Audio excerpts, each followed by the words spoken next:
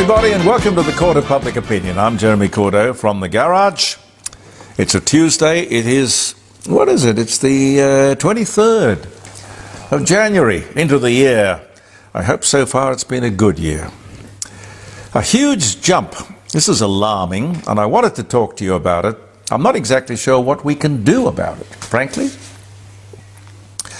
A huge jump in arranged and forced marriages of children here in Australia. Now, these are people who have come to Australia. I would think part of their reason would be escaping oppression and the lawlessness of some parts of the world from which many people came. Anyway, they did bring some baggage with them. As with all migrants, the point is we have benefited amazingly from that which people have brought to this country, but there are some things we don't actually particularly want in this country. Now, these people come to Australia. It's not their fault, it's our fault.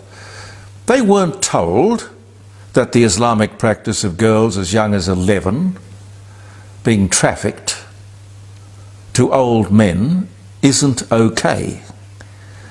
Somehow it didn't come up in conversation or in regulation. I would suspect the reason for that is, oh, well, such practices are simply cultural. Remember, 70% of migrants failed the basic Australian values test. I think that's because this government is not strong on such values. This government would say, oh, we can't discriminate. Well, of course you can discriminate. Law is about discrimination. You break the law, policeman comes along and he's discriminating against you. You've broken the law.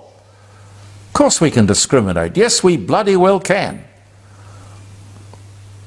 A more than 17% jump in the number of girls trafficked or travelling to the Middle East for the purpose of underage marriage. And the same thing goes for female genital mutilation. It is practiced in Australia, but some of the enthusiasts for that practice would rather it be done in the Middle East or in Africa. Now, these young girls are travelling for the purpose of underage marriage. This has been revealed by the government. Which bureaucrat is going to take responsibility for this monstrosity, I wonder? And when is there going to be some sort of campaign? Firstly, people have to, in order to qualify, they have to speak English. And they have to understand the nature of the country they seek to come to. It isn't on this government's radar even. I don't know, have you seen any of this story in the popular media? You probably won't. A treaty commission. You'll see a lot of that. A treaty commission in the Northern Territory put, like our state voice to Parliament, legislative voice, on the back burner while the referendum played out. Let's not confuse, inform people. Let's not give them a heads up as to what's going to happen. No way. Anyway, like the SA legislation, the Northern Territory is forging ahead with more of this government-sponsored racism, against which some 60 to 70%, and in the Northern Territory it's closer to 70%, of people are against. The IMF says that Australia could do a lot more to get inflation under control if it stopped its infrastructure spend and kept its migration intake to a manageable level. By management of immigration, I think what they're meaning is that we have to have jobs and we have to have houses for people to live in. Perfectly reasonable. Also a warning that the public service has grown, and I hadn't picked this up on my radar or my readings. The public service has grown to an unsustainable level, from a cost of $94 billion a year to now more than $123 billion a year. I bet you they hoped that would go under the radar. Alec Baldwin has been indicted, I see, for the second time for the involuntary manslaughter of the cinematographer on the set of The Western Rust. Baldwin, not only the star of the show, but also the producer. I mean, the whole thing to me is quite beyond belief. With an armourer on the set, whose sole purpose was to make sure everything with regard to guns and weapons was safe. This incident should never have happened. This sort of event in the movies is, as far as I can remember, very, very rare. There are so many gunfights. I mean, just go back, you know, I mean, Tom Mix, all the way through to, I don't know, Dirty Harry. Gunfights, westerns, war movies, Hacksaw Ridge or whatever it was. Crime shows, police and detective stories. You never hear of this kind of mishap. It has to be human error, negligence, or a premeditated crime. Crime is everywhere. Unlike an avoidable incident, stroke accident, like this. Remember, anyone around, well, cars are lethal weapons as well, but anyone around should know that simple principle of getting through the day in one's life is that someone is always listening. There is always a toddler behind the car. The microphone is always on. And of course the gun is always loaded. And that's how you treat it. That's how you get through life. And I suppose I could add to that, just because you are paranoid, it does not mean that they are not out to get you. I don't know. But Alec could go to jail for, I think, 2.5 years. He says he didn't pull the trigger, he just pulled the hammer back. I'm sure he's familiar with guns. I can't imagine a Colt 45. Pete, you're familiar with Colts? Yeah. Can you imagine a Colt 45 going off just because you pulled the trigger back? The hammer back? Yeah, no, the hammer. No. It's possible if he didn't pull it all the way. Like if he pulled it just a couple of millimetres and... Yeah.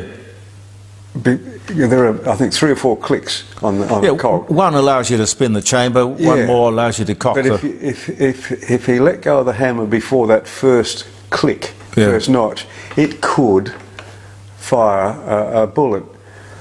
But wouldn't you have to pull the trigger? He says he didn't pull the trigger. In that case, no. If it slipped out from under his thumb, it could possibly hit the prime. Okay, well then it comes back to the simple thing, why didn't the armourer or he, along the lines of the gun is always loaded, why didn't he check that the bullet in the chamber was a blank and not a live round. Inexcusable, Pete. Yeah, look, I don't know how they probably put bullets in that have lead, so that when you're looking at the gun, you can looks see like something. It's real, Yeah. All right. Yeah. So he wouldn't have known that. They employed an armourer for that sole purpose. It was her first gig. I really don't think you could expect Alec Baldwin to realise that they weren't real bullets. As I say, they would probably put bullets that have no primer, no powder, but they would have the lead in it. Yeah, well, I frankly think live rounds on a movie set, well, shouldn't have been there. Should not be there. Should not be there. Anyway, we'll watch it, as they say, with interest. I don't know if they are totally responsible, but here's a question. Are smartphones, this came up when we were doing our live broadcast, live streaming on Friday, this came up on the show, are smartphones making our children dumb? Smartphones, dumb kids? I don't know, it seems like rather counterintuitive to me. Doesn't sound right. What are we doing? The smartphone can do just about anything, with more to come, of course. And I guess we all need AI, artificial intelligence, one way or another. We won't have any of our own if we keep on getting dumber. We will need artificial intelligence. They tell me that the brain is a bit like a muscle. You must use it. What do they say? If you don't use it, you'll lose it? Use it or lose it. Yeah. It's pretty frightening if we're creating a future population of zombies, and you can see the kids walking around the street, just their eyes are glued. They'll walk straight across the road, eyes glued to either texting something or reading a text or making a phone call or something. A rather sad story, I thought, on the 3AW. People in Melbourne aren't planting front gardens as much as they used to because people keep stealing the plants. One man replanted his front garden twice. He rang one of the phone-in programs. He couldn't claim on his insurance because the excess was too high. The police weren't interested. So he's just left the front garden bare. He hates it, and he'll probably end up moving. It probably won't help, but what I would do would be replant the garden and install security cameras. I mean, these days they are cheap and very good, and you just need that little sign that says you are under constant video surveillance. Get some hard evidence. Cheaper than moving, I would think. I don't know if I've got time, have I? We're still going. Yes, it's still okay. Yeah, we've got a battery problem today, ladies and gentlemen. If it starts flashing, give me the thumbs up or the thumbs down or something, will you? Yes. An alarming, inexplicable increase in the number of young people with tongue cancer. Now, tongue cancer, as I understand it, is usually associated with alcohol or smoking, and mostly affecting older people. A nearly 20% increase in the number of young people with this awful problem. I mean, not that any cancer is good, but mouth cancer is a particularly nasty one. And no one seems to know what's causing it. Vaping, maybe? I don't know what's happened of late that has changed the landscape. Electric toothbrushes? Can't be fluoride in the water. God, do you remember all the crap that was running around about fluoride in the water, which was probably the greatest advance in public health that the world has ever known? But people said, oh, it'll make your bones brittle, and it'll do this, and it'll do that, and it'll take the paint off your house, and oh my God. Anyway, I'm sure it's not fluoride in the water. Tooth whiteners, maybe. Anyway, they are, for what it's worth, on the case. What they'll find, I've got absolutely no idea. Let me give you a few dates here, and then wish you a very happy day, and look forward to your company tomorrow in the Court of Public Opinion. It's January 23. By the way, on Friday, when we're doing our live streaming show, jeremycordo.com, from 9 o'clock, it will be Australia Day. We've got to figure out some interesting things to do on Australia Day. Pete, what'll we do? Fire up the Barbie, I think. Fire up the Barbie. After the show. Yes, sirree. January 23. 2020 on this day, China looks down, or rather I should say locks down the city of Wuhan, and it's 9 million people in a belated but ultimately successful effort to control the city's COVID-19 epidemic. That was this day in 2020. 1973, US President Richard Nixon announces an accord had been reached to end the Vietnam War. Gee, I remember all of those days vividly. 2019, oh, I love this one. 12 camels were disqualified from the King Abdul's Camel Beauty Contest in Saudi Arabia after their owners used Botox on their lips. Can you imagine a camel with Botox lips? But on top of that, you've got a beauty contest for camels. I mean, I've never seen a... I should stop, shouldn't I? Well, I love camels, but... Well, I love camels they're too. not attractive. They're not beautiful. No. A beauty contest. Okay.